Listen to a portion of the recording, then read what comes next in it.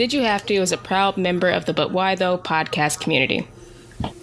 Hey everyone, and welcome back to another episode of Did You Have To, the podcast where we look at live action adaptations of your favorite anime. As always, I'm Kate. And I'm Nisha. Oh fuck, do you go or do I go? Oh, it's been a while, hasn't it? It has. I think we're talking about Initial D today. Yeah, let's do that. Sorry, guys. Oh, but before we do that, let's talk about anime.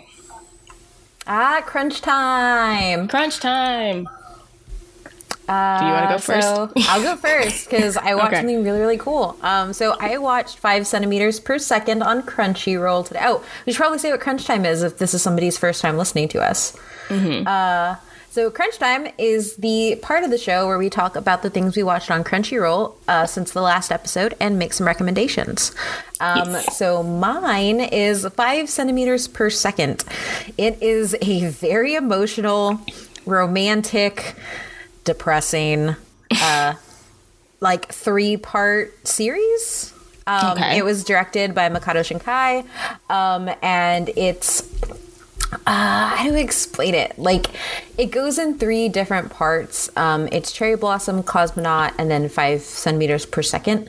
And then each part of those is a different part of a story. So it's set in Japan, and it starts in the 1990s, and then it goes until the present day. And each act is centered on a boy named Takaki. And it takes place during a time like when cell phones were uncommon, and then you get to see like him adjust like his lifetime over this and him dealing with stuff. And it's like a love story and a sad story. And I don't want to say too much because I don't want to ruin it. Because I definitely want people to go see it.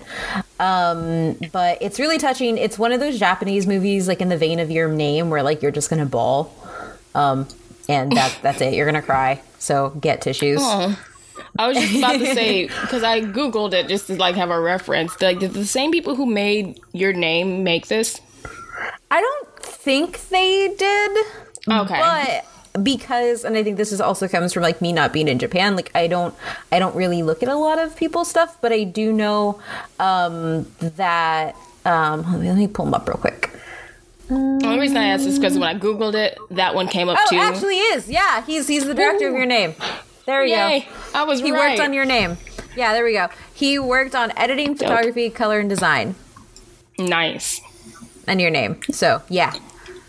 I might go ahead and watch it when I'm ready to have a cry. Yeah, it's really good. It's really, really well done. And then just kind of something to keep. I don't know if it's going to be on Crunchy, but I went to go see. What was it? Where did we go? Oh, at the start of How to Train Your Dragon, we went to a place that does Fathom events, and there was a Fathom event for an anime movie called I Want to Eat Your Pancreas, and I don't know what the hell it is. But Is it like it's weird. Sorry, go ahead. It's like a romance thing. But is it about a girl who becomes a zombie? Is it? I'm gonna Google it real quick because I think I read the manga. Of course, I'm not surprised by this. This is why we're friends. Yep. Okay, so is that what it is? Is she a zombie? Is that why it's called I Want to Eat Your Pancreas? Because it was just crazy that we're in the middle of How to Train Your Dragon, and it says, it was like, come see, I want to eat your pancreas. Oh. No, I can't tell from the poster. I don't think it is because it doesn't look like the characters from the manga. But Guess what? There's a live action of it. Well, guess what we're going to be watching? Sold.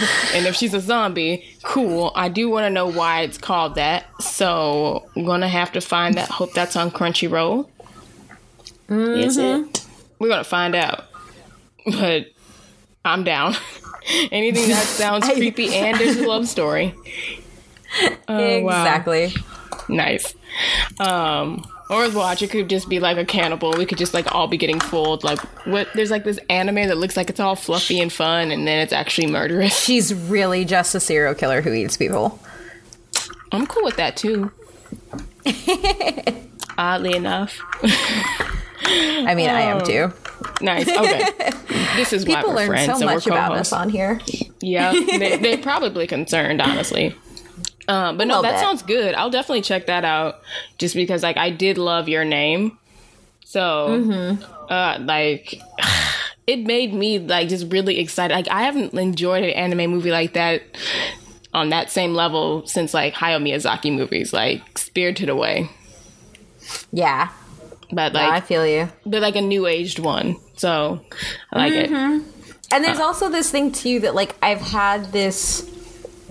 I don't know. I've been wanting more animation that's like really good. Not that like stuff is not good, but like I've been wanting more storytelling and like I don't know, Relatability. Yeah, maybe that's it. Because I guess I've also just been in.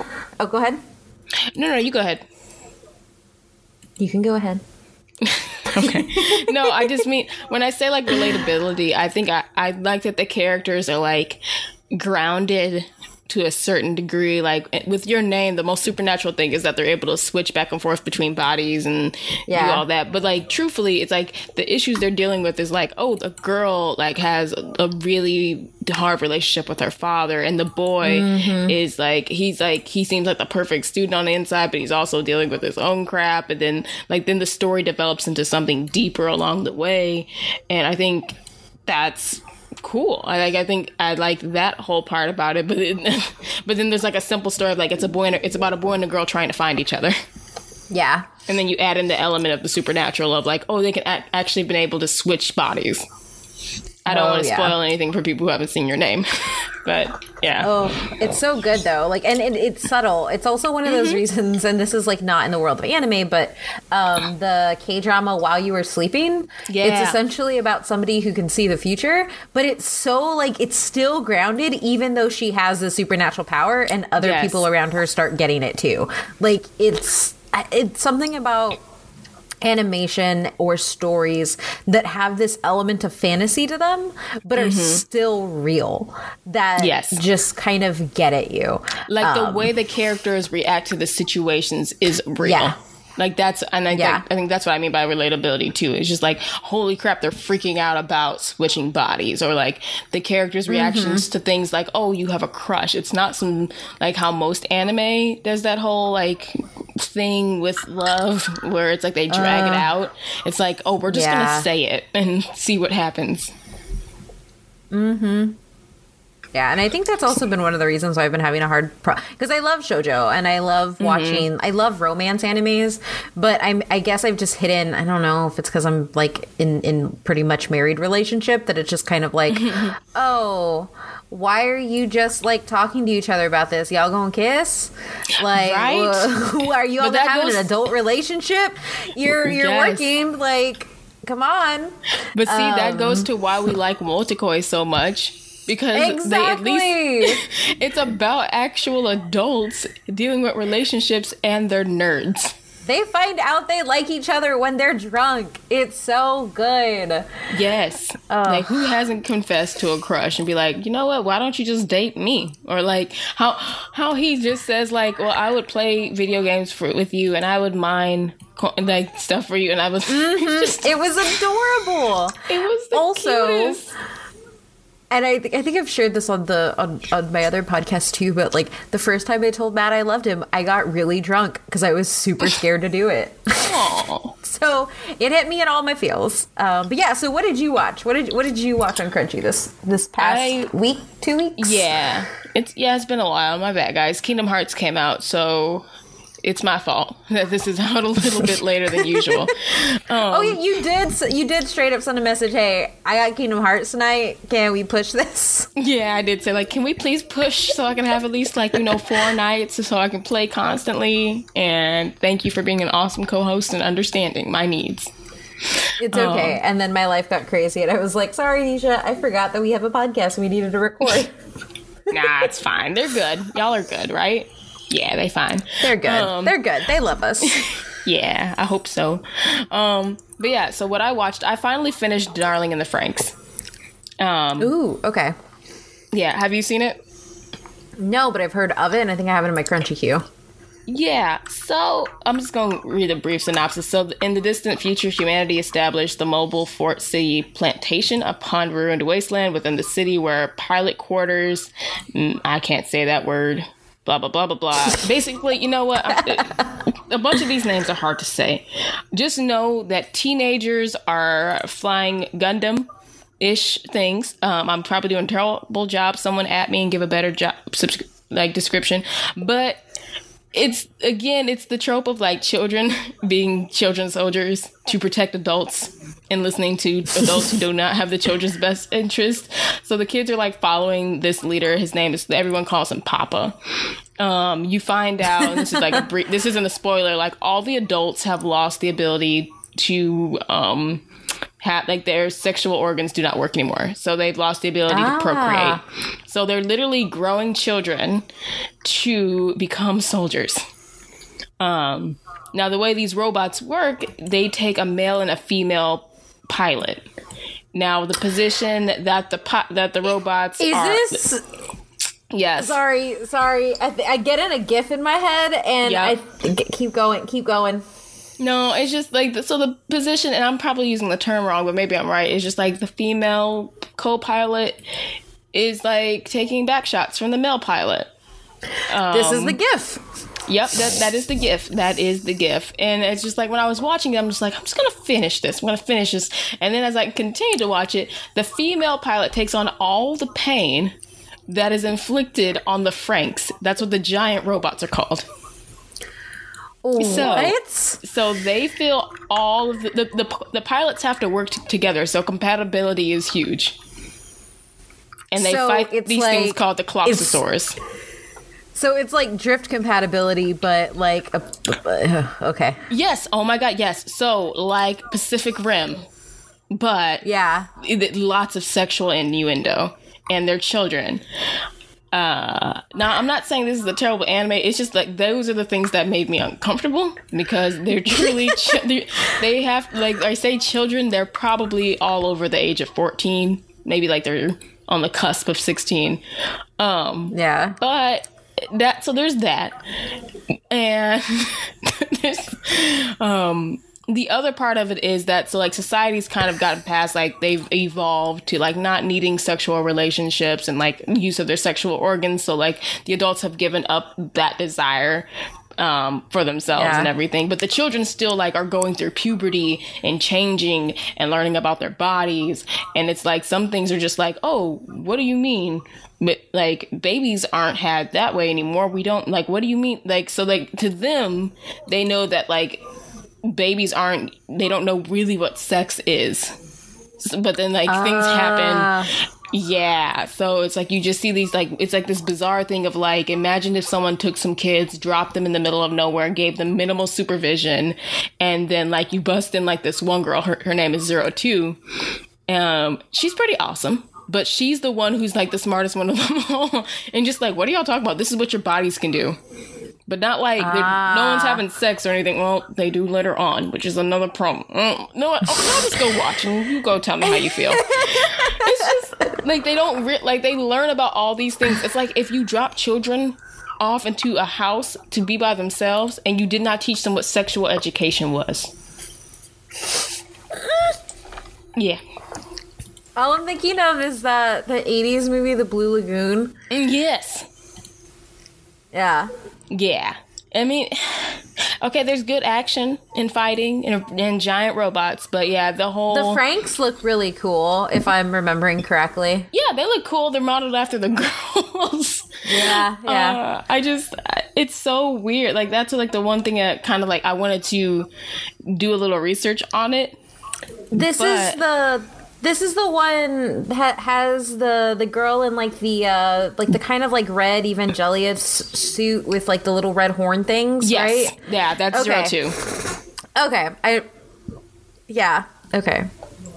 Yeah. I actually want to watch this now because I'm like really curious. Yeah, I will say it's interesting to watch because you definitely see like the psychological nature of the children who like they're going through puberty, they're going through emotional changes, and it's like everything they're feeling is almost frowned upon. because of like the society has basically said just listen to Papa, and like one day you'll be able to become adults. And it's that classic trope of like, let's use children soldiers to fight this dangerous evil. And so the majority of anime. Yeah, it really is. Every anime. Let's put the children at risk. It's okay. It's in capable hands. But at the same time, you're like, is anybody caring about these children and their well-being? And then they're also along the way learning how to take care of themselves and how to become independent. And like, so I definitely like those parts of it. It's just like you really get to see them grow into their own like persons too. Okay. But, yeah, and there's romance-ish. Yeah. So I'm done. I feel like I've done a terrible job of explaining it just because there's so much with this anime. This is interesting because the first I saw this about this anime was just that GIF of the person getting into the piloting position. Mm-hmm. I was like, what the hell even is this? And I thought it was a hentai for the longest time. You think that it's like it is probably 2 degrees. It is 2 degrees from becoming hentai, and it is that close. Just because like when I first watched it, I'm just like, so you really had to design the robot for the girls to be bent over, and then the boys, like, it's literally a cockpit. Okay, sure, why not anime? And I'm just, yeah. But also, I think does a good job of explaining like consent. Compatibility, not being forceful with your partner, like stuff like that is kind of like touched on, just like you have to be compatible with someone. Yeah, so that's really interesting, actually. Okay. Yeah, so I took things like that away from it. It's just like, okay, they really do have to work as a team together and talk and communicate. Like, there's even a part where like the girl's like, "Stop being so forceful," and like, and it's true. Like the boys have to be considerate of the girl's body. Like, the girls are putting their bodies and their mentality on the line. The boys do to some extent too. Really compelling, a little bit. Yeah.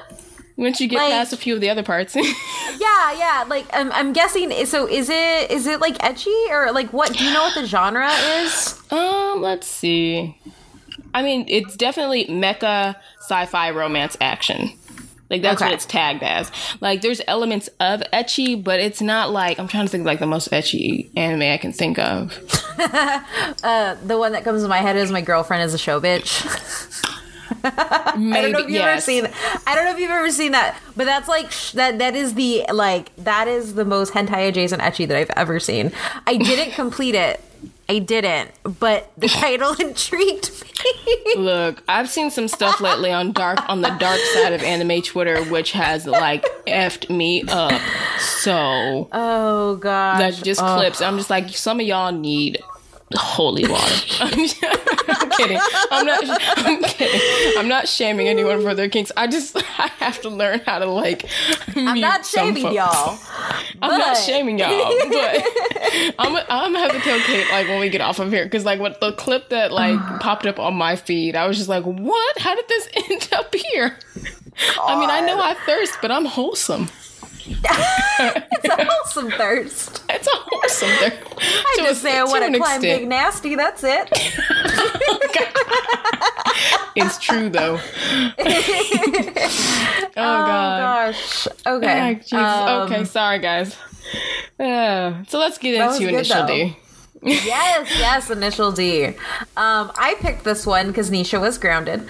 Yeah. Am I done yet being punished? You're done being punished. You can come out of the shame corner. Yay. So Initial D is a 2005 Hong Kong movie based off of the Japanese manga and anime of the same name. It's directed by Wai Kung Lu as Andrew Lau, or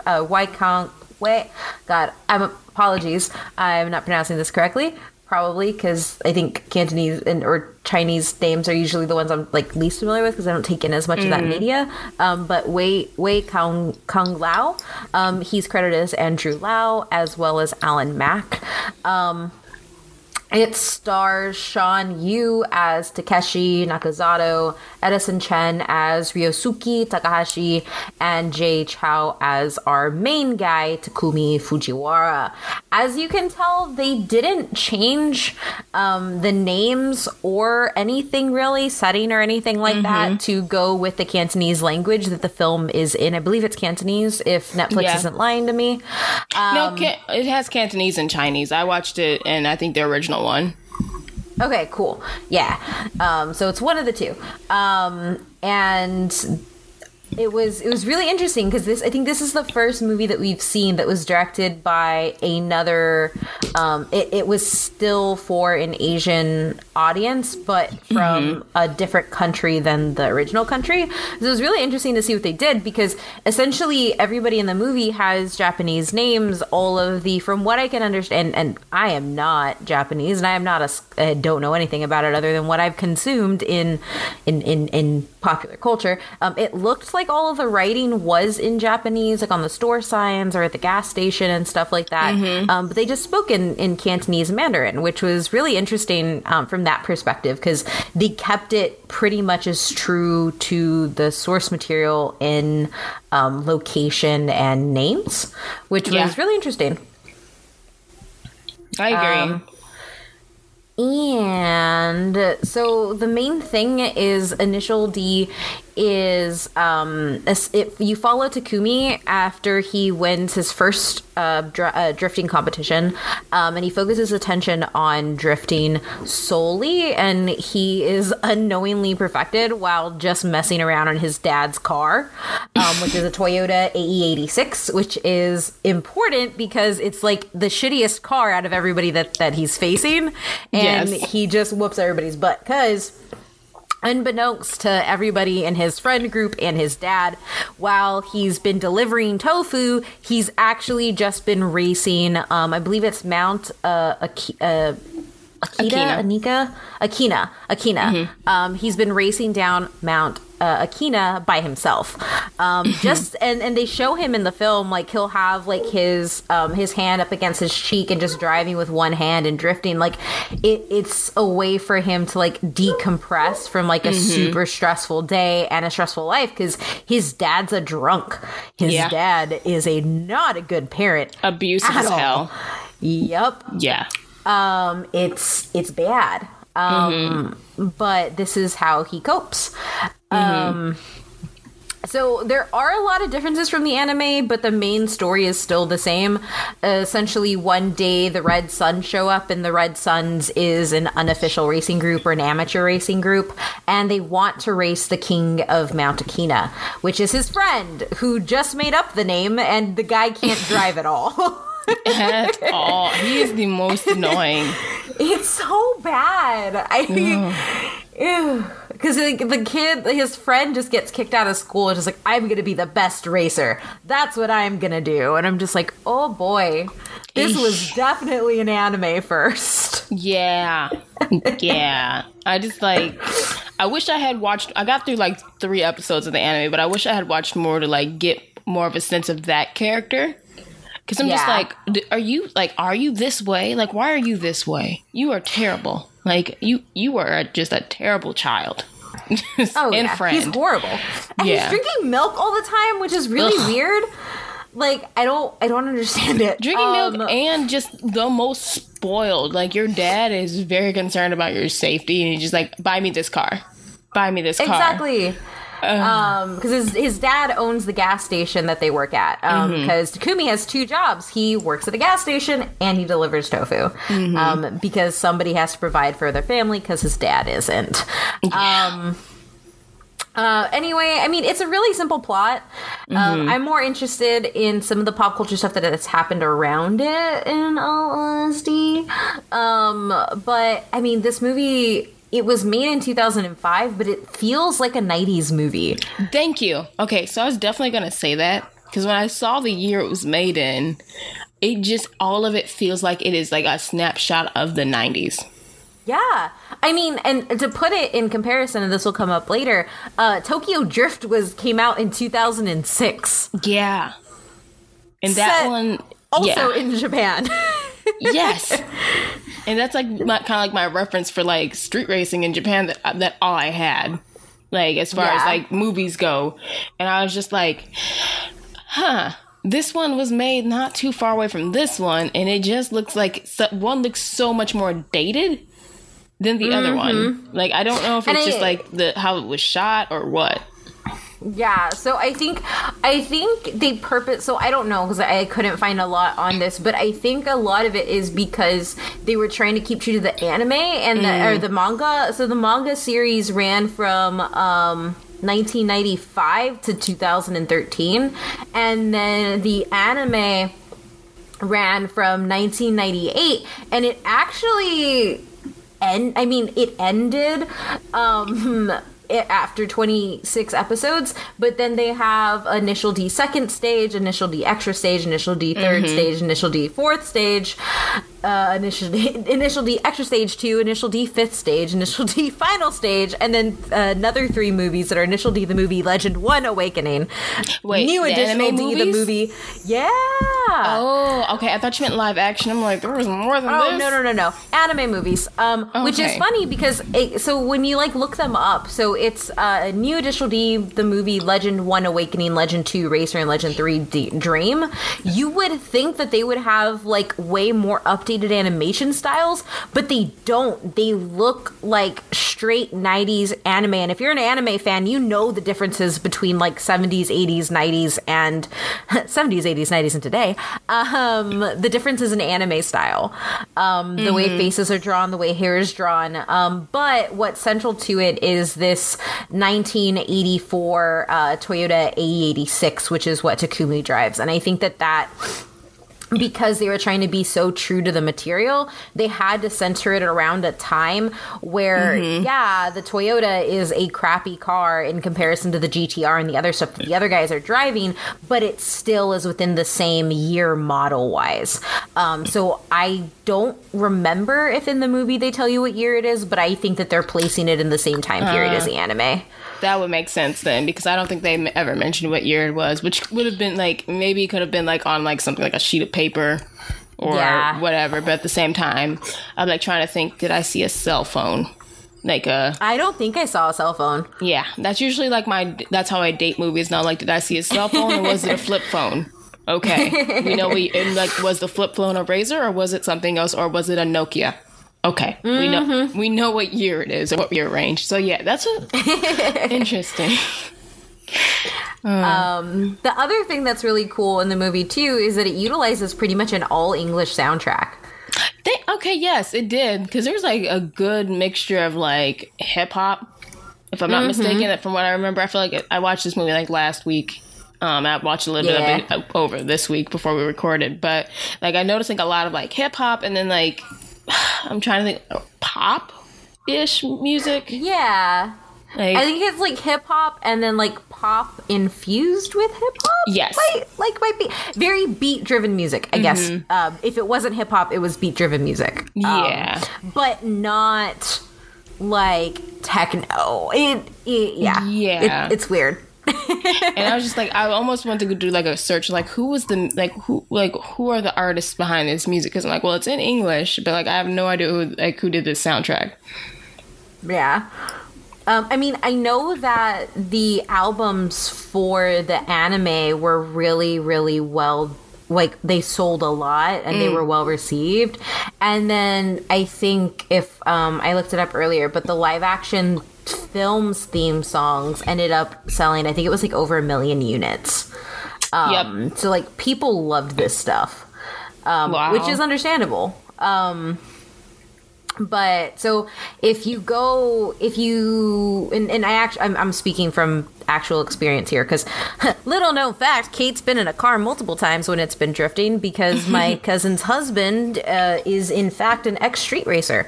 So I got to know a lot of this. His favorite anime is Initial D, and my cousin was pretty much my sister for a long time, so I got to like bond with them that way. Oh, nice. But within street culture, street racing culture, and especially within the drifting scene, obviously, Initial D is like one of the cornerstones of pop culture for them. It's the same way that like Fast and the Furious 1 is. So it's really interesting. And if you don't know what drifting is, drifting originated in Japan in the, I think it's like mid 1970s. And essentially what happens is as you're approaching a corner, you overturn your wheel and it causes your back tires to lose traction.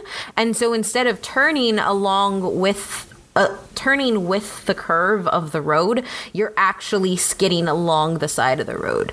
And that's what gives it the smoke and the sound makes it really dangerous, which was like one of the things in the movie. Like the thing that sets Takumi apart from the other drivers is him just messing around delivering tofu leads him to develop a technique where it's called like a gutter shot, where he essentially puts his tires in the gutter of the road. So think of like a really small section of non-road that he's able to control and get ahead of the other car. And the way they show it in the movie is actually really, really cool.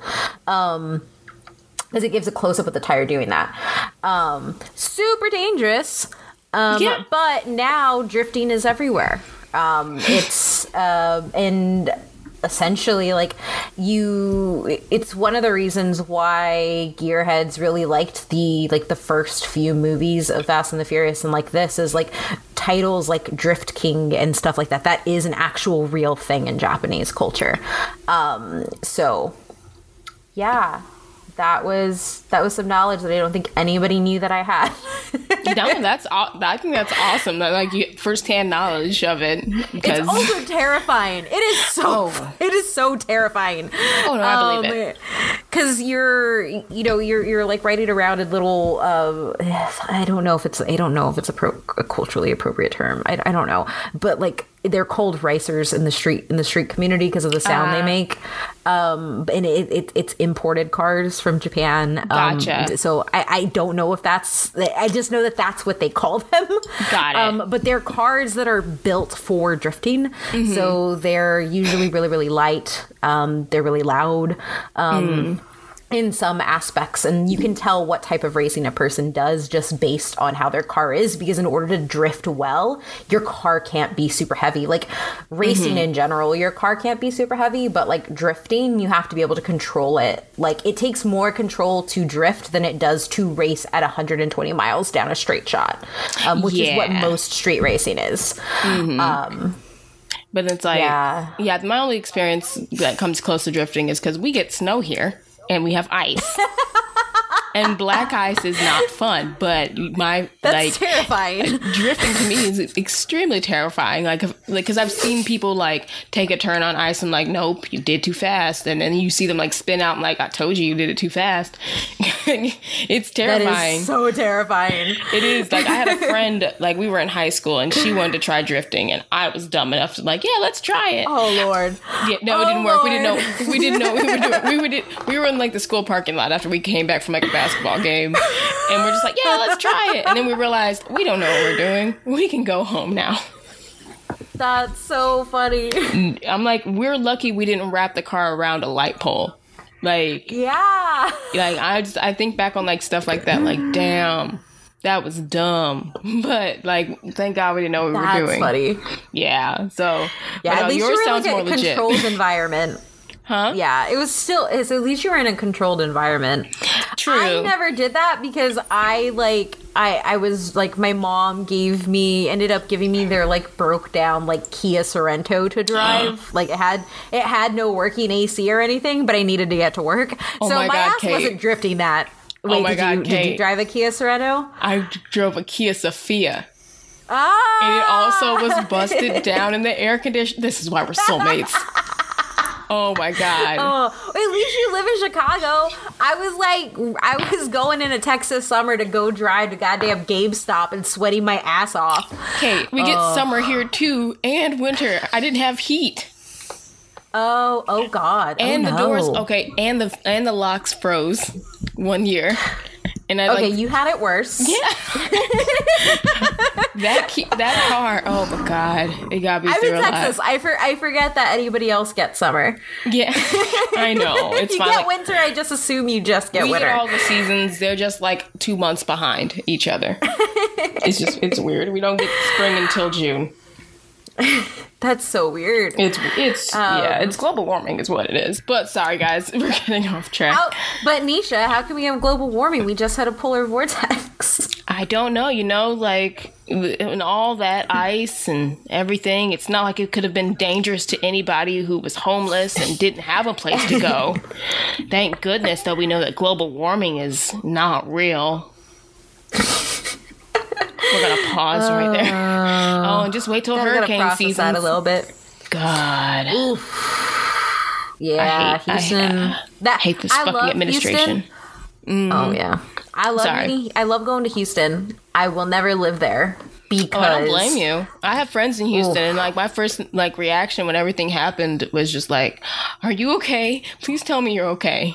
And yeah, oh God. But then like I realized, oh, y'all are nowhere near anything. Y'all are fine. Like they were in a good area, but I was just like, oh God. Yeah, but still, it's the first thing that goes to your head. Yeah. Yeah. But anyway, back on drifting. Yep. Initial D, the anime, is actually what's credited with spreading drifting to everybody, to more outside of Japan, and really like making it ingrained within like the overall culture of Japan. Mm-hmm. Because it wasn't just a manga and an anime; they actually have a giant series of arcade games. There's like. Was it 1, 2, 3, 4? I have notes. 1, 2, 3, 4, 5, 6, 7, 8, 9, 10, 11, 12, 13, 14. Ooh, that was a burp. 16, 17, 18, 19, 20, 21, 22, 23, 24. They have 24 video games.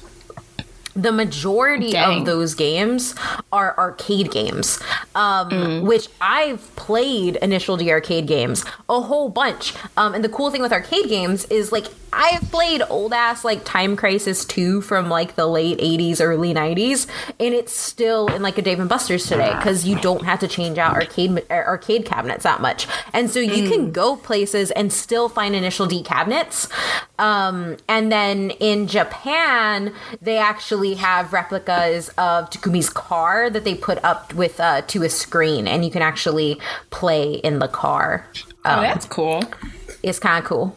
It's kind of cool. But yeah, I mean, it's like Initial D, like, and one of the reasons that I kind of really wanted to do it was, or this has been on my mind for a while, is it's not that great of a movie. Like, if we get into like how it's shot and stuff, like there's a lot of like weird, like I'm gonna take 5 pictures and now that's a shot of like weird camera still things, and weird slow-mos, and it's not terribly great.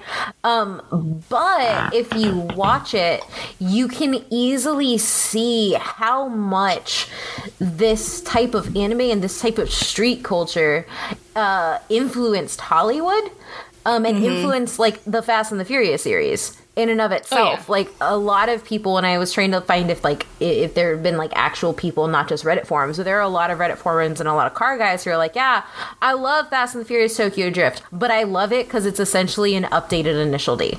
It's literally Initial D. True.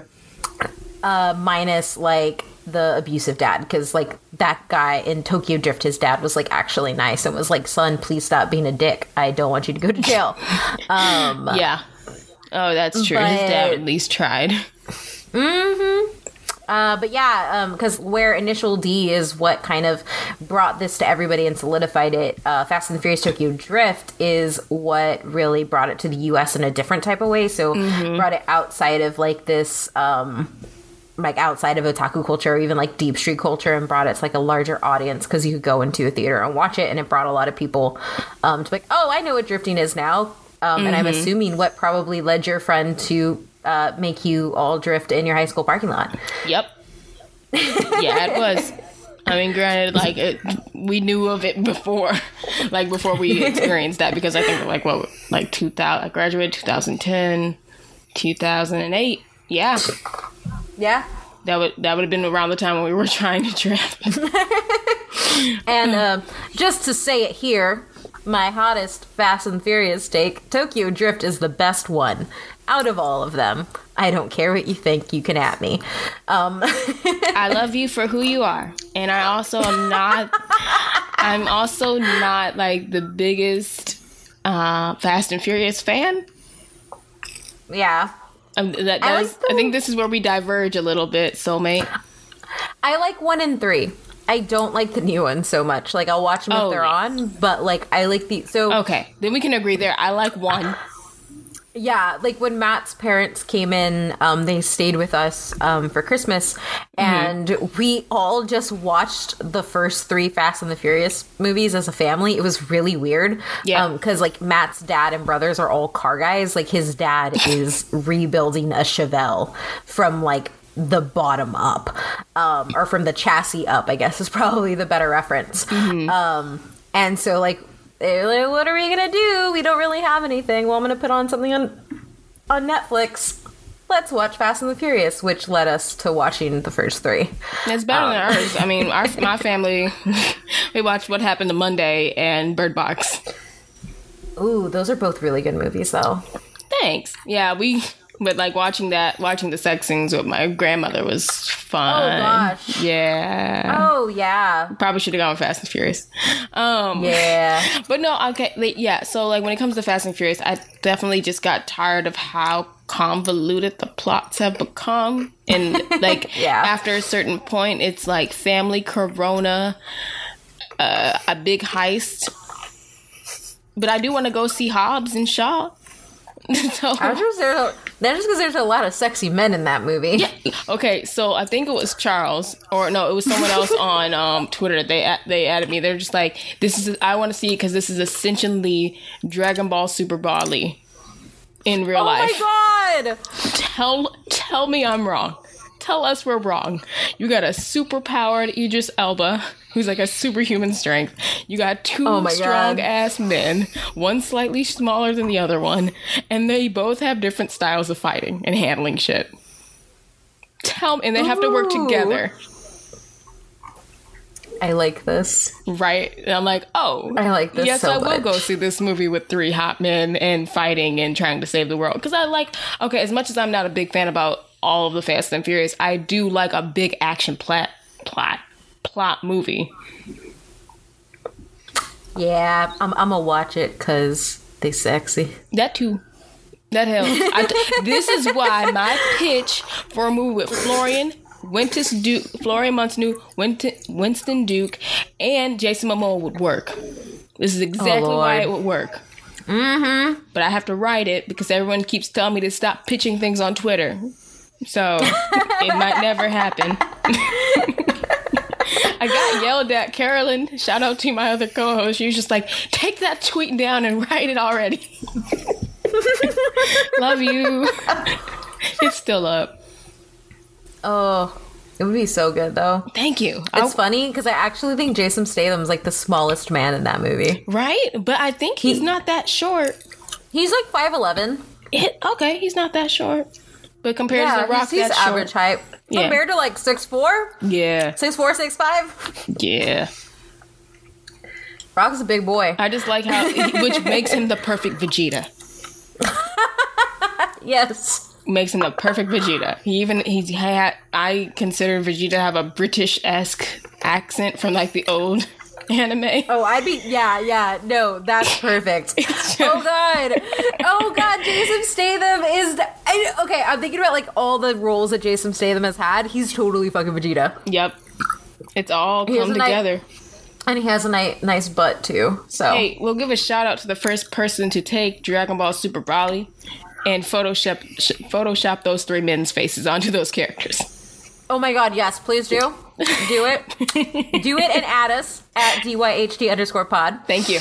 Please do. You will be doing a great service for your nation by doing that. And us. Thank you. Okay, we have to get back to talking about Initial D. Sorry, guys, we have diverged. Initial D. But that's cool, okay, though. About like the you whole can talk about Initial D now. Okay. I said like you're the expert because like this movie was a bit of a struggle for me, and I think it's mainly because, but it is mainly because of like what you said about how it's shot. Yeah. Just like, I think that's what I struggled with the most. The story is pretty simple. That's why I did like the story. But in regards to, what is it? I found it interesting that, like, so I'll give some budget facts about it. So the budget was $12 million, and the box office, they made just a little bit over 10 million, and that's in US. So okay, like what the exchange rate is on that. So they came under a little bit, and I thought that was interesting because, like, essentially they made the same kind of movie that Fast and Furious would make, like Tokyo Drift, but they did it under, like, I think that's like a smaller budget than what, Tokyo Drift took. So I found that interesting. It definitely was. Yeah, so I think it's definitely a smaller budget. Yeah, so I thought it was like, wow, that's interesting, because I think they did a lot with that budget. Like, I don't think anything like went to waste. The characters, I'm kind of got tired of. Itsuki. Hold on, I have his list up. He's the spoiled son of the gas station owner. Yeah, I hate that dude so much. I got so tired of all the gay jokes. Yeah, those don't age well at all. Never. Because, like, so one of the things, whenever it comes to, like, homophobic jokes or even racist jokes, if the character is a piece of shit, and the character is making those, I'll give it a pass because those are put in there to make that character be a piece of shit, right? True. So that's fine. You're trying to get us to hate them. You're trying to show us how bad they are. But when literally every character you have is making them, I'm just like, oh, it did not age well in that regard. It doesn't age well. Like, it was bad. And then it was like stuff like, I'm like, oh, he's wearing a bandana at night, he must be gay. I'm like, dude, shit. Like, that's how, like, irritated I was getting. It was just like he was just calling everyone gay that, like, challenged him or, like, didn't acknowledge him as, like, the racing god. I guess I'm kind of just, like, getting into characters now. Oh, no, do it. Get into them. Yeah, so, like, that was kind of my take. And then the dude with the dreads. I have questions about those dreads. I just... Yeah. I do. So, I get it. This is probably going to be another tangent, but I genuinely do have questions about, like... Because, like, obviously, I'm not black. But I'm curious as to how you feel about, like... Because I've seen some conversations on Twitter in general... talking about, like, black or Asian or Japanese specifically appreciation of black hair and trying to, like, wear it, and so, like, I've never known, like, it's always just been a situation or a thing that's intrigued me, Yeah. Because, like, it's different. It's one of those things, like, how do these things go culturally and how do we look at them from the lens of that culture versus ours? No, for sure. So, like, no, I definitely, like... So this has been something I've thought about, too, because, like, we also kind of posed a question to people, like, oh, we'd like to have, like, more discussions, like, anime-related discussions. So, like, that is something I've noticed in some anime and live action is just, like, the styling of black hair and then kind of the appropriation of it. Because it's, like, appropriation and appreciation are so... It's a super fine-ass line. Yes. And that's where it's hard. Super fine line. That's where it's hard sometimes when it comes to when we're talking about characters and not, like, people. Like, I know there's a video of, like, this barber manipulated, there in Japan, he manipulated a guy's hair so he had, like, kinky curly hair, like black hair. Yeah. So that he could give him a fade. And I was just like, I don't, like, and it's weird because, like, part of me is, like, I get bothered when people, like, appropriate hairstyles and culture, like, in slang, and then, like, they're doing it mockingly, where it's like, then there's people who just like appreciate the style of something, so then they get that style. But it's also, I think it comes back to, like, what is their attitude towards that group that style has originated with, because Japanese culture definitely has a colorism issues of their own. I'm not saying that as a whole, like, for everyone, but, like, that's totally a thing. Like, the commercials they've had featuring black people in them, they've made fun of them. And, like, there's, like, the one commercial where she puts a black guy in a washer, puts, like, bleach or something in there, and then, like, a hot Asian dude pops out. Yeah. So it's like with, like, smooth hair and, like, all this stuff. So it's like that's something that kind of, like, bothers me, because that's something that's, like, like they put it in an actual ad campaign, and that's happened in multiple campaigns where they use a black person as an example, like as a bad thing, and then like pops out a like perfectly fair skinned person. Yeah. So yeah, I mean, like mostly for me when I watched it, I was just like, this wig is terrible.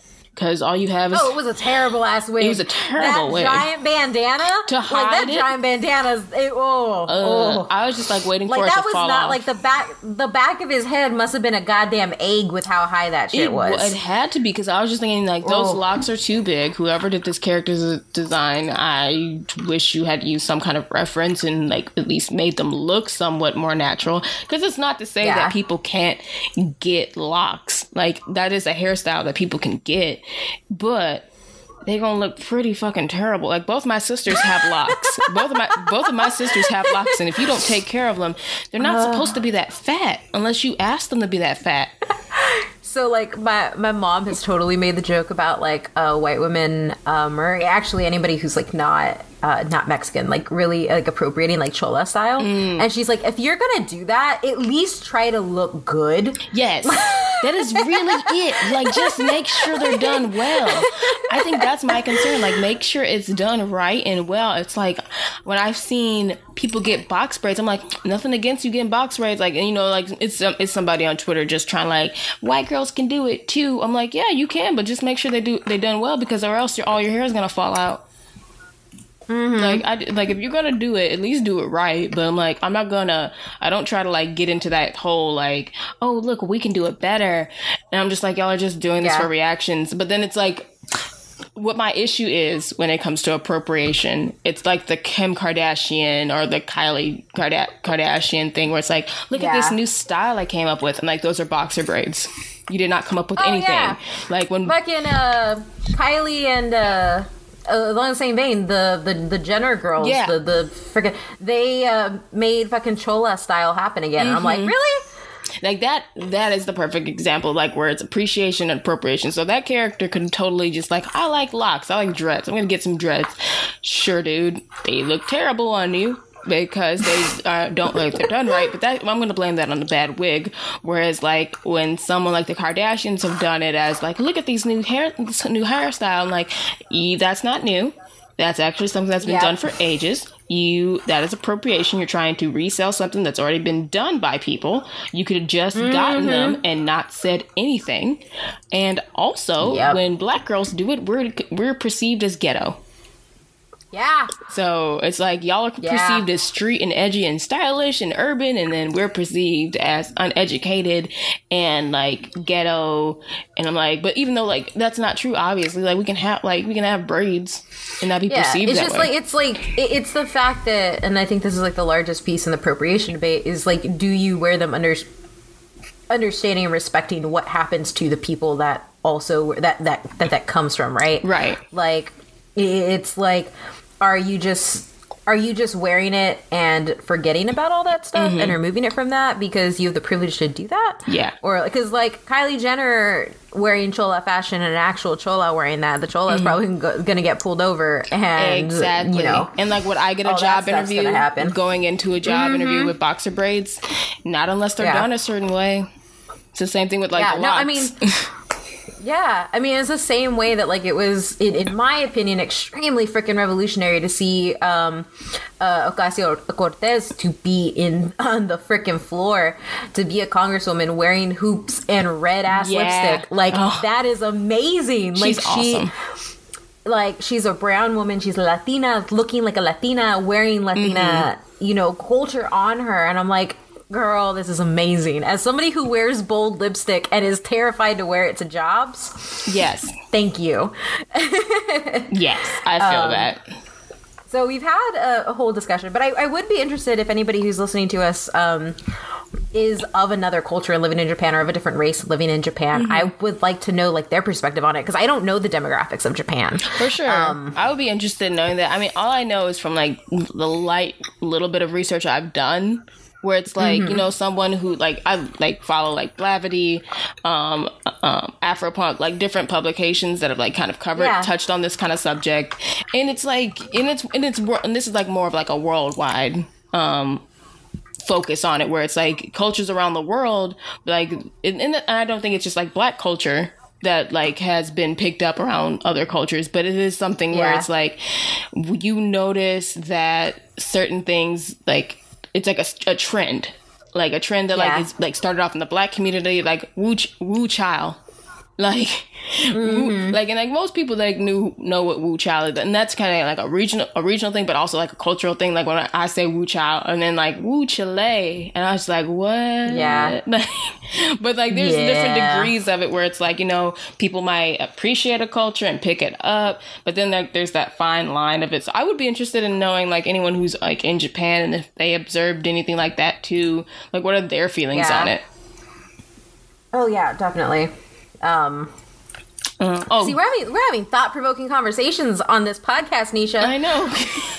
We got to like finish this one discussion first. Oh, we'll have time for like more thought-provoking discussions. No, I think this is really good though, because I think you're right in that like there have definitely been this guy isn't the first guy with locks that we've seen in a live action. Mm-hmm.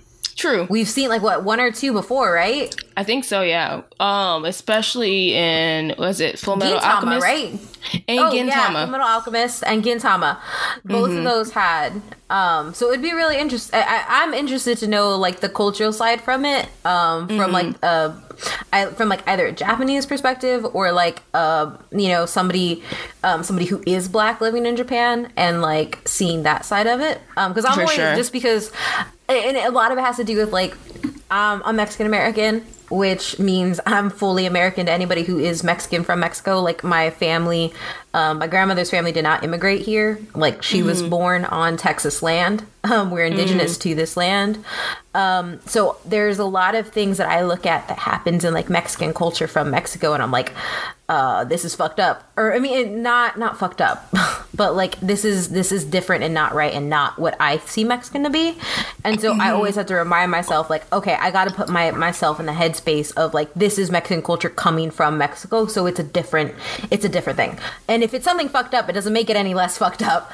But I'm always interested to learn, like, what is the difference there, right? Because, like, essentially somebody... like colorism in Mexico is a lot different than colorism in the States, like from a Latin community in the States. Yeah. It's like heightened to the like 100th degree in Mexico, where like somebody who is my color, who's mestiza or like indigenous presenting, like that type, like just being that dark, which isn't that dark at all. It isn't that dark at all. Is seen as a worker or less than because the people with the most Spanish blood come out whiter, so they have a different thing. So like me and my mom being the only dark, you know, and it's like everybody in our family called us morenas, like the dark women, because we came out brown or noticeably brown. So it long way to say, I always value perspectives from somebody living in those communities, and I try to do really hard to check my like my Americanness. Oh, for sure. Same here. Like, that's what my whole thing is, too, about, like, it's like, I feel a way about this character who has locks, because locks have originated with, you know, from what I know, a majority is, like, African-American culture. Like, oh, hell yeah. There's a style. I'm like, and this isn't like one of those things, because I feel like people are quick to argue, like, well, what about straight hair? And what about Black girls who get extensions? Oh my God. And I'm like, my hair can get straight too. Yeah, it's not the same thing. It's not the same thing. No culture has ever owned straight hair. Like, that's not a thing. Like, they're manipulating your hair to do something. And like that being a style, like that's something that came from a culture. Like, that's my point. Exactly. Like, I can wear extensions, I can wear wigs, I can braid my hair, I can do whatever I want with my hair, just like anybody else can. Yeah. But however, what is the intention behind it? And then are you also being a dick to the culture that it's from? Is usually is where I have an issue with it. Because there's too many people who like Black culture and other cultures, but they're racist or prejudiced. Oh, yeah. Oh, yeah. So, yeah, that's 100%. Where appropriation, appreciation, like, excuse. Like, you can like the culture, but you don't hate the people. That's messed up. You know, like the people who don't want tequila to leave, but want to build a wall. Yeah. Or they want the avocados. They want the avocados. God. But they want to go down there. They want to go down there for spring break and shout, build a wall. Yeah, I remember that happened. So yeah, let's talk about a few other characters. So what's her name? The girl Natsuki. Am I saying that right? Natsuki Moji? Yeah. Yeah. So she plays the love interest of Takumi. Like, what did you feel about her? I thought that it didn't need to happen. Okay, thank you. It felt very awkward and weird. It's been years since I watched the anime. I did at one point watch all the anime and some of the newly released movies. But I'm pretty sure there's really no love interest. Like, it's pretty much just dudes in their cars. So from the first three that I watched, I think that the girl who's like interested in him, there's like a little bit of a love interest there. Yeah. I don't know how true to like the anime that this character is to that girl. I guess I would have to go and finish the anime. Don't do it. To find out. That's some old ass animation. Thank you. Okay, that was going to be hard. That's why I stopped after 3 episodes. I got tired. Yeah. I can go to sleep to it. And then like some of the later ones actually have CG cars. Mm-hmm. So like they're anime cars, but then when they race, they're CG cars, and it looks weird. Oh my eyes! No, it gets worse. That's like the speed. That's like that Speed Racer reboot, or like the Hot Wheels. Like there's always been a Hot Wheels show. Yeah, I remember those shows. It hurt my eyes to watch it, so I was just like, well, this isn't for me. Yeah, and I'm tired. Yeah. So with her, yeah, it definitely didn't need to happen. I know it was there to kind of like give Takumi more character development. Yeah, but I really go ahead. Sorry. No, I just feel like it wasn't necessary, and then like the whole reveal at the end. Yeah, like I feel a way about it. Like it's not okay. So like, huh? Say the ways. So it's not. So like the beat, like basically a C plot of the movie is that you find out Natsuki is like basically she has a sugar daddy, and like so he's like yeah, and like she's a high school student, but then like we also know like with Japan they have, you know, what is the age of consent, 16? Yeah, it's really young. Yeah, as we know from our Sailor Moon research and all that, and that's why that's also weird. But this isn't. We're talking about like a real life character, like yes, it happening in real life. I don't think we ever see the sugar daddy, like his face, and I wonder if that was done purposely. I think we do. Yeah, that might have been one of the things to make it weirder because I think you actually see him in the show. I think. Yeah, and I thought with that, like, okay, it's kind of, because like the whole time I thought like, oh, who is the sugar daddy going to be? I thought it was going to be some huge reveal that he was like somebody. Like maybe he was a boss or some racer or like a gang leader, or like something like that was connected. Mm-hmm. And it never like got to that point. But then at the end, I think like she tells him that they can't see each other anymore. And like as they were leaving, like she was breaking things off, he hugged her, and then he leaves, but then Takumi sees, and then he runs away. And I was just like... That's where I was kind of like, oh no, and before all that, Itsuki, the spoiled brat of the gas station owner, he's like calling her a prostitute. And I was just like, okay, this is where I have problems. This is where like it's stemming from. Yep. Because there's like a whole bunch going on. There's stuff with like Natsuki that we don't get about her character that's going on. Like, yeah, I also think like the way that she was really empathetic to the abuse that Takumi was going through. I think there has to be something along the lines with that. Yes. Right? Yes. So I feel like there was more to that character that she didn't get her justice. So then she's just written off and deemed as like a prostitute in the end. Yeah. And then just like cast away. And I'm just like, that's really not fair to her. Because like, and that, like, and I'm not condoning like, you know, what's the word? Statutory rape. Yeah. I'm not condoning that. If for all we know, it was purely like one of those sugar daddy situations where like he gave her money to spend time with him and go on dates, which that is its own thing. and she did what she had to do to take care of her and her mom. I'm not condoning statutory, and again, I'm saying I'm not condoning statutory rape, and I'm not condoning underage dating or like all that stuff. I'm not condoning that. I'm just saying I don't think we got enough of like her character was painted as like went from like being a love interest to being like, oh, she's a whore. Yeah. And then like not giving her like the same understanding and empathy that she gave him. Yeah. Like, she's truly a plot device, and that's kind of like, I think that's what, like, she turned out to just be a plot device at the end to like motivate him to go and become a street racer. Yeah. So. I think you're 100% right on all of that. Yeah, like that was like a long thing, and she's such a minor character that I didn't think I would have that many thoughts about her, but like that was like my biggest like issues with it. Is just like, you take this character, she's a love interest, and then you write her off as like she's a prostitute and dirty, and like that's it. We're done with her now, instead of like she gave him empathy and like was empathetic and understanding of like what he went through and supportive of him. But it's like when the tables are turned, it's just like, oh nope, don't want you no more. Yeah, bye bitch. Yep, like, that's accurate. Yeah, and I'm just like, oh, so I get that we're supposed to feel sorry for Takumi, but I'm like, I don't really feel sorry for Takumi because he didn't even bother to try to understand what was going on. Yeah, we're feeling sorry for Takumi at the expense of Natsuki, and it's after Natsuki has been like a freaking emotional rock for him. Exactly.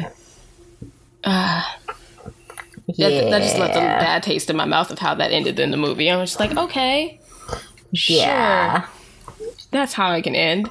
And then just like a little bit more about Takumi. I'm sorry, did you have anything you want to say about Natsuki? No, go ahead. You hit that right on the head perfectly. Thanks. So no, I have nothing else to say. Okay. So yeah, I like Takumi up until like the ending, the latter half of the movie. Because like I like the whole like he's not even trying whole thing about his character. Like he wasn't even trying that hard to be good. He just like he naturally became good over like the course of like 5 years of driving his dad's car. And he just didn't care about racing that much until like he started to care. Yeah. So I'm like, I can like this kind of like passive leading character, because he just seems like he's not that interested. Yeah. At all. Yeah, no, I think you're right. Yeah. And it's like it's totally anime where he's passively not. I think that's why I liked it. It's like a very anime-esque where it's like he's not interested in it at all, but he's perfect at it. Exactly. Exactly. Like he's just like he could care less about doing it, but he does it and he's flawless and the best racer ever. Mm-hmm. And it's one of those things too, because like you see it in the beginning when he's talking to the shitty dude, and the guy, yeah, he's just like, oh, how what the guy's explaining how to drift to him, and he's just like, what? You don't do that. You accelerate through the turns. And he was like, no, you would fall off the mountain. And instead of like fighting with him, Takumi's just like, meh, okay. Yeah. He's just like the most passive personality. He doesn't, like, when you were watching it, he doesn't stick out from the cast. He's just very plain looking. He doesn't look very, like, he doesn't grab your attention. Like, in most anime where, like, the main character has something that sets him apart. Mm-hmm. As far as, like, maybe it's his personality, maybe it's the way he behaves, but, his like, hair. He does not have that. His hair, in true anime form, it's usually the hair. Looking at you, Goku. Well, everybody in Dragon Ball Z. Oh, man. I think that was really pretty much it. Like, the other characters are really just like the other racers who, honestly, I got confused of, like, because some characters just kept popping back up. Yeah. And I'm just like, what is your name again? Like, who are you? Why are you important? It's just like, it's a bunch of races that happen. Yeah, that's pretty much it. Like, that's the thing. I wish that it hadn't had the little like subplot of romance. I mean, I think they did it so we could understand what was happening at home with him. But at the end of the day, like, just show us the races. That's all it is. Yeah. I mean, I think I would have preferred more focus on that, but yeah, sure, romance that really ended tragically for the girl. Mm-hmm. Yeah. But I think the other cool thing. I found out what that pop thing that we were talking about. It's called Eurobeat. Oh, okay. Yeah, so I'm assuming that means it's like some European pop techno type thing. Yeah, Eurobeat. That sounds about right. Yeah, Eurobeat tracks were originally developed for the anime series and the film, as well as rap and hip hop. Interesting. I'm trying to think of what that would be today. Like, what's the equivalent? Let's Google. What is Eurobeat today look like? All I keep thinking about is Tokyo Drift from the Teriyaki Boys. I love that so much. Oh, there's like so much stuff. No one looks familiar to me on this list. Dance pop, Euro disco, high NRG, Italo disco, dance rock. House is probably the closest thing that you can think of. I mean, maybe like Skrillex house or like old school house, because I'm in Chicago. Like house in Chicago. Yeah. Oh, okay. Here, actually, if you look up Eurobeat, Initial D is here. I see it. Yeah, so it says, meanwhile, in Japan in 1985, the term Eurobeat was applied to continental European dance music imports. And then if you go all the way down, it says, the anime series Initial D, based on the manga by Shuichi Shigeno, uses Eurobeat music regularly in its episodes during racing scenes between the characters. And because of this, it has come to the attention of some anime fans outside of Japan. And we tie it all together. There it is. There it is. Well, do you have anything else we want to say about the movie? Before we get into ratings? That fun fact is that, hold on, I just had it. Where was it? Keiichi Tsuchiya was a stunt coordinator and stuntman in Initial D, but also for Fast and the Furious. Makes sense. Yeah. Makes complete sense. So in Fast and the Furious Tokyo Drift, specifically, he's a professional race car driver. So he was a consultant on both. He is actually known as the Drift King. Okay. So, and he was active from like 1994 to like 2000. So they had somebody who knew their stuff. But I also think that lends heavily to the fact that Tokyo Drift is just Initial D. It truly, okay, that was going to be like one of my closing. Yeah. The big Yakuza plot line. Yeah. Shoot. Like most American studio movies that take place in Japan, they always bring in the Yakuza. And sometimes put Jared Leto in it. Or Jared Leto in it. Wait. Oh my god, dang it, that movie did happen, didn't it? Kate, I pushed it out of my brain. I push most things with that bad out of my brain. Away, Kate. Now it's back. I never watched it, and I never will, probably. Like, damn it. Thanks, Kate. You're welcome.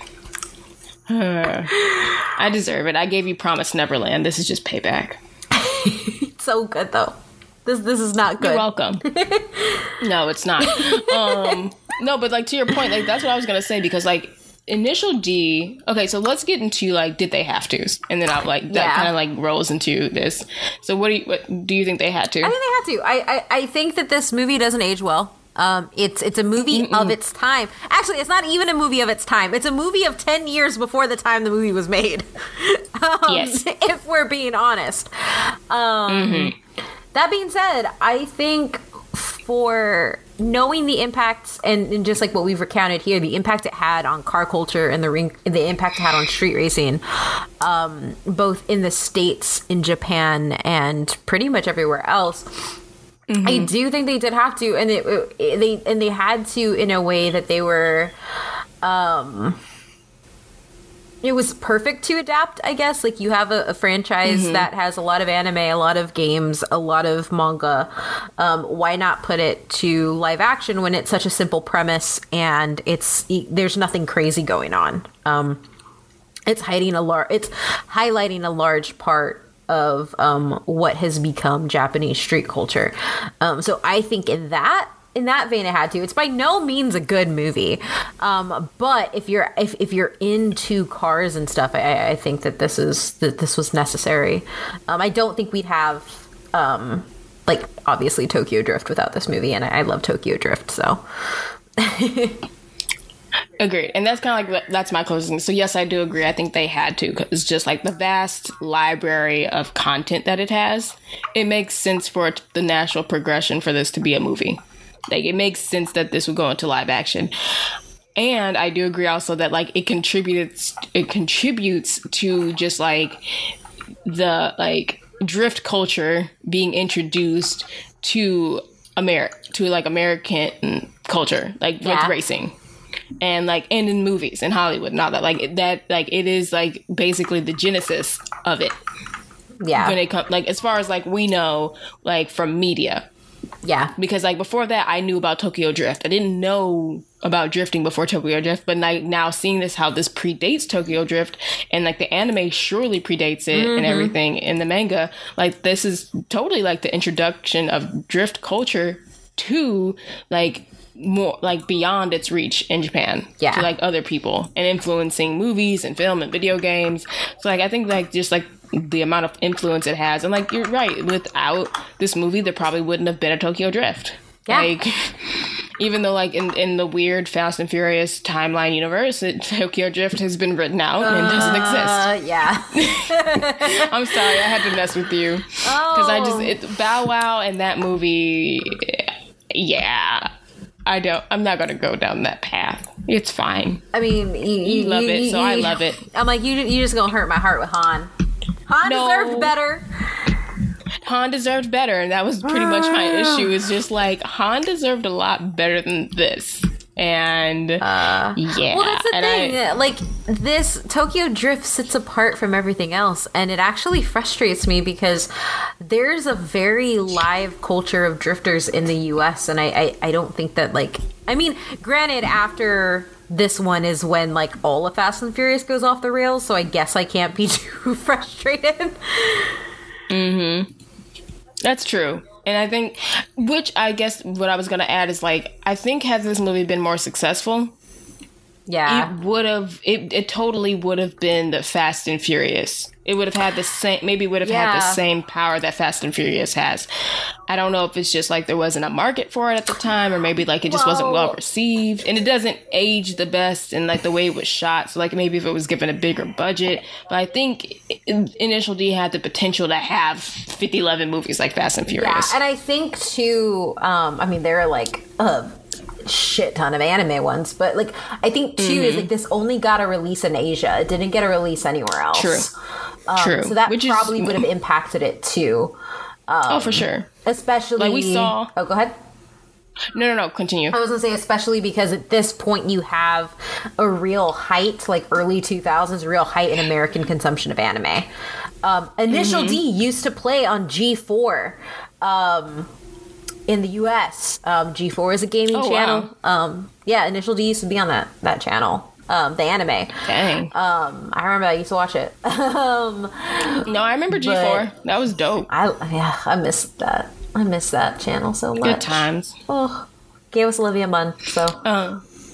Yeah, no. What I was gonna say is like, because we kind of saw that with like when we reviewed Lupin the Third. Like that movie. Yeah. It's just like, why didn't this take off? Like but then we realized, it's not like it was released in American studios, and it's kind of like goes back to our discussion that we had with Adrian when we talk about Dragon Ball Super Broly.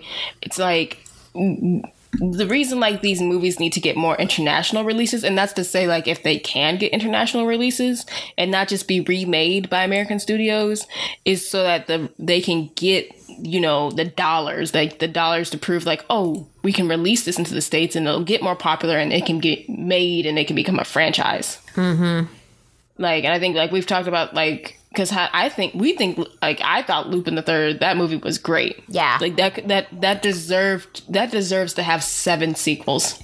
Like, I mean, I know that's a lot, but like, but they could do it. They could do it easily. They could do it easily. There could be, because there's like 50 Lupin the Third animated movies, and you never have to do this whole explain who everybody is, because once you've done one, they all look the same. Yeah. You just get to do a different heist, bigger stakes, insert different new characters, have the same core cast.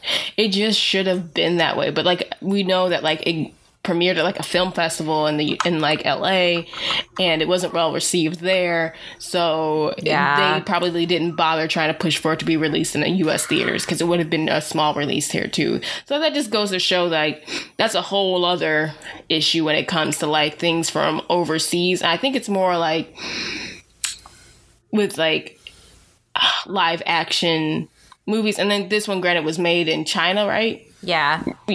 This one was made in China, so it's like I can't think of how many movies that come from China or Japan, and they're not remakes when they come here, like, because they're already talking about remaking Train to Busan, which is like, we can just re-release it. Don't remake it with an American cast, just re-release it. But that's like how it works over here. It's like we don't get the original like live action adaptations of like these movies in the US theaters. There was talk of doing an American remake of The Wailing, the Korean possession film, which is phenomenal.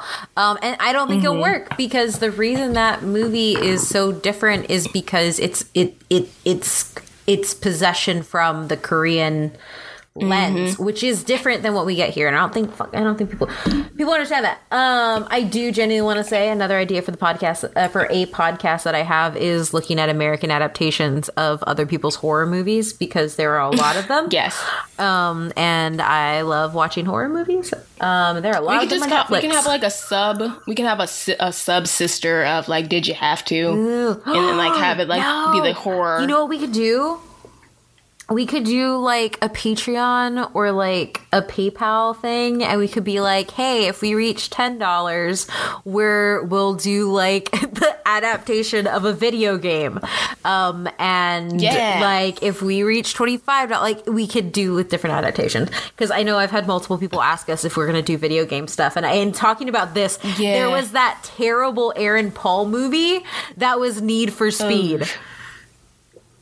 Oh, I remember. I never watched it. Yeah, we don't have to get... But... we deserve money for that, so let's do that. Yeah. Oh. I'm down with that. Yeah. Oh, but to wrap things up, sorry, guys. We're getting long-winded, but we're almost done. So what would you give this rating?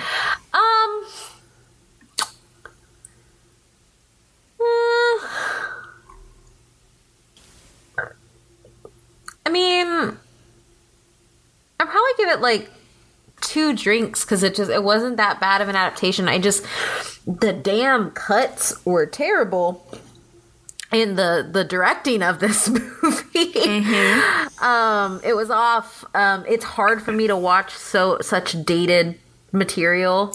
Yes. So that's the only reason. It wasn't horrible. Like it's a pretty good adaptation from what I remember, and just knowing what it does. 2. I'm gonna give it 2 drinks. I'm gonna give it 5. Okay. For same reason. Yeah. For the same reasons. And it's just because like I had to stop the movie one night because I could not finish it. And I started it again the next night. That's fair. And then I finished it the following night. That's fair.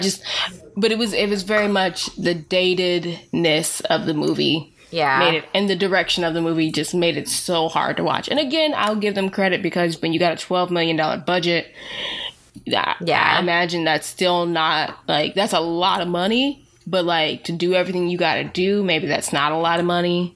Yeah. Like, I don't know what goes into making a movie, but like I feel like $12 million, that's a small budget. Like, so I'm impressed with like what you can do with it, but yeah. Shit. Yeah, so I say 5. Yeah. But, and they said shit because Miss Bala was made on 14, and that was ass. It's all good. Yeah. Yeah, no, I think that's fair. Thank you. Very, very fair. Alrighty. Thanks.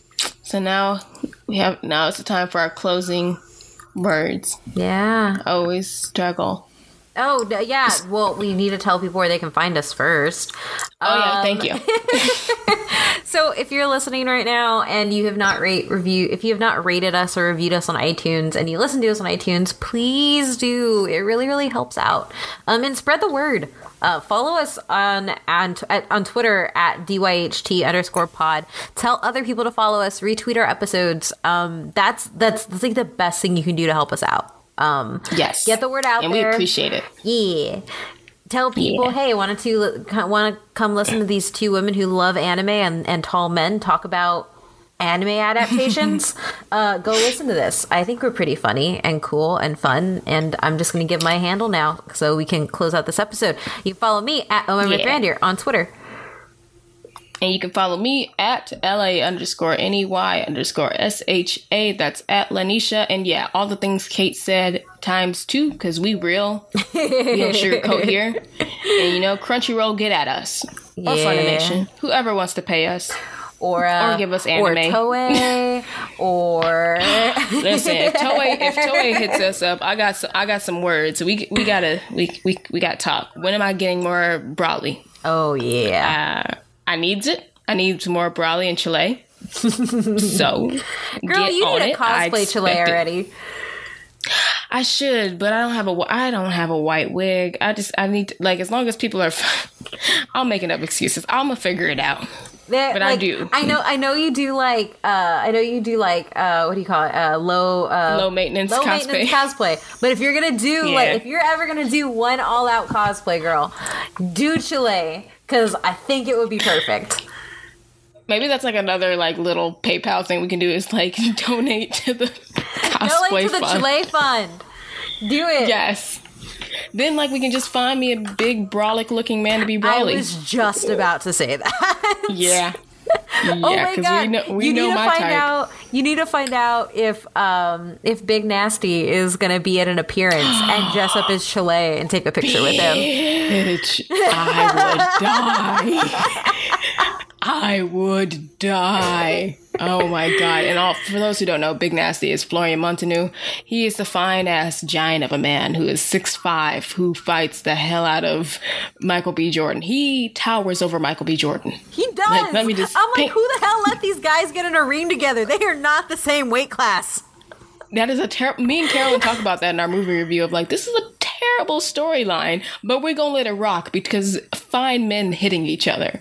Yes. Mm-hmm. Also, giant man hitting smaller also giant man. Y'all see I have a type. Yep. It's not a problem. I'm good. It's not a problem. Anyways. Will I ever stop thirsting after giant men? Will I ever put together a Chile cosplay? And will I finally be off of grounded duty? Find out next time on Did You Have To? Bye. Bye.